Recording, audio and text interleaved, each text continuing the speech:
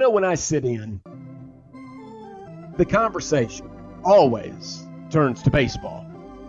And we've got a good one with us. Last season, USC Upstate was down to the final out with a chance to go to the NCAA tournament. Lost to Campbell, elite baseball program, 3-2. But Mike McGuire is back at USC Upstate. He's got a lot of players back with the Spartans as well. Coach, so glad to talk to you. Looking forward to the season. Absolutely. Appreciate you having me on. Well, Coach, I brought that up, kind of the bad news first. Obviously I was watching, like a lot of us was watching, USC Upstate and Campbell, and you were right there. So for those that don't follow mid-major college baseball, take us back through what happened, the Big South tournament, and exactly how tough Campbell was last year. Well, first off, they've been a very good program. When I took the job at USC Upstate, Campbell was a program I circled and said, hey, if we're going to compete for championships, we got to be able to compete with them. And, we finished second in the league behind them each of the last 3 years, but each year we closed the gap a little bit. And obviously this past year we went into the last weekend of the regular season knowing we had to sweep in order to win the Big South regular season championship. And, we won the first two games of the series, both dramatic games, scored late in the eighth to win game one, walked them off in game two, and then lost in extra innings in game three. And, really, played well and so forth, and then went into the Big South tournament and, didn't play particularly. We went through the first game and then, met Campbell and just didn't play our best baseball that game. Game kind of got away from us early, but then fought back through the losers bracket, got them into the championship, and of course had to beat them twice. And at that point, coming through the losers bracket, you're on fumes and, from a pitching standpoint. And our closer Jake Kubler gave us a phenomenal start, and we had 2-1 lead headed into the eighth, and unfortunately gave back-to-back solo homers in the eighth to lose 3-2. And it was a tough ending to the year, but it was a proud as a coach, once you get step back, I was proud of our club, proud of our the ground we covered as a program. When you consider that our opening day lineup, by the midpoint of the season, I'd lost my 3, 4, 6, and 8-hole hitters basically for the season. And as well as one of those guys that I lost was also one of our top pitchers. So, just the injury bug hit us, all freak injuries, and it had an effect. But, we've recruited well since I've been here and gotten better every year and got a little bit deeper, and that's how we were able to overcome the adversity of the injuries we had and really did a lot of great things last year. And I think that leads us into this year where we're a veteran club, a lot of experience around the field as well as on the mound, and really only lose one everyday position player off of last year's club. So, we're an older club, so we're very excited. Yep. Coach Mike McGuire joining us here from USC Upstate. And, Coach, you said it.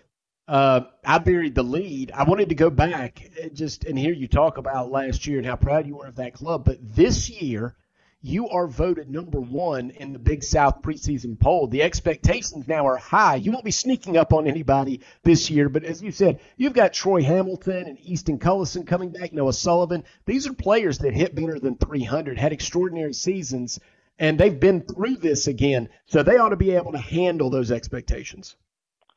Yeah, I think that's the big thing is I've got so many battle-tested guys. Behind the plate, David Pereira was our number 1 catcher last year and had a really big year for us. Grant Sherrod returns at first base, and he set school records for homers and RBIs a year ago. Obviously, Easton at second base set a school record for stolen bases in a season last year. And Troy Hamilton's, I think, the best shortstop in the Big South.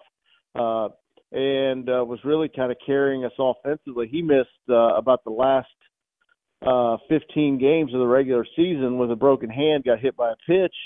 He came back in the tournament and played, but was far from 100%, but, had a big year for us. And then, in the outfield, Jace Reinhardt and Daniel Jernan both returned, everyday guys, preseason all-conference guys that had big years, as well as getting back, a healthy Noah Sullivan, who we lost after 18 games last year. Kobe Croft, who's a middle lineup bat that we lost 4 games into the season last year. So there's a lot of reasons to be excited about, who we are positionally, but equally excited on the mound with what we returned there. Henry Prodger, who was a horse for us in the rotation, Matthew Curtis, who has really developed, had a good freshman year, but I expect him to be at another level this year. And then returning Jake Kubler, the best conference in the Big South, or best closer in the Big South, and I think a healthy Noah Sullivan on the mound, as well as offensively, is a big shot in the arm. When you lose a guy like that to injury, you're losing one of your best hitters, but you're also losing one of your best pitchers. And so that's what makes me proud of what we were able to overcome a year ago. But I'm excited about where we are right now in the preseason from a health and depth standpoint. Yeah, absolutely. And right out of the chute, Coach, you've got an opportunity to beat a big name. You certainly thought your team was going to be good based on the way you scheduled. You've got Kentucky coming to Hartley Park, so everybody can come see SEC versus Big South baseball, 2 potential tournament games February 16th at Hartley Park. Yeah, excited about the series. Excited to have Kentucky, down here. We play a good schedule year in, year out, but it's not very often we get them in our ballpark. And, we play Clemson and South Carolina at Fluor Field. You get to bat last, but it's not quite the same as, we don't practice there every day. We don't play there all the time. It's a great opportunity for us. But, to get an opponent the quality of Kentucky, who hosted a regional a year ago, was number 2 in the country in RPI a year ago, getting a program of that magnitude here for a 3-game set, it's an opportunity for us to kind of put ourselves on the map a little bit. I'm sure there'll be a lot of eyes on that series, and certainly they come in with a lot of expectations coming off a super regional appearance and a lot of key players back. There's it's a good test for us, and you put the schedule together for a couple of reasons. One, you want to test your program. You want to test your team. You want to be battle tested by the time we hit conference play.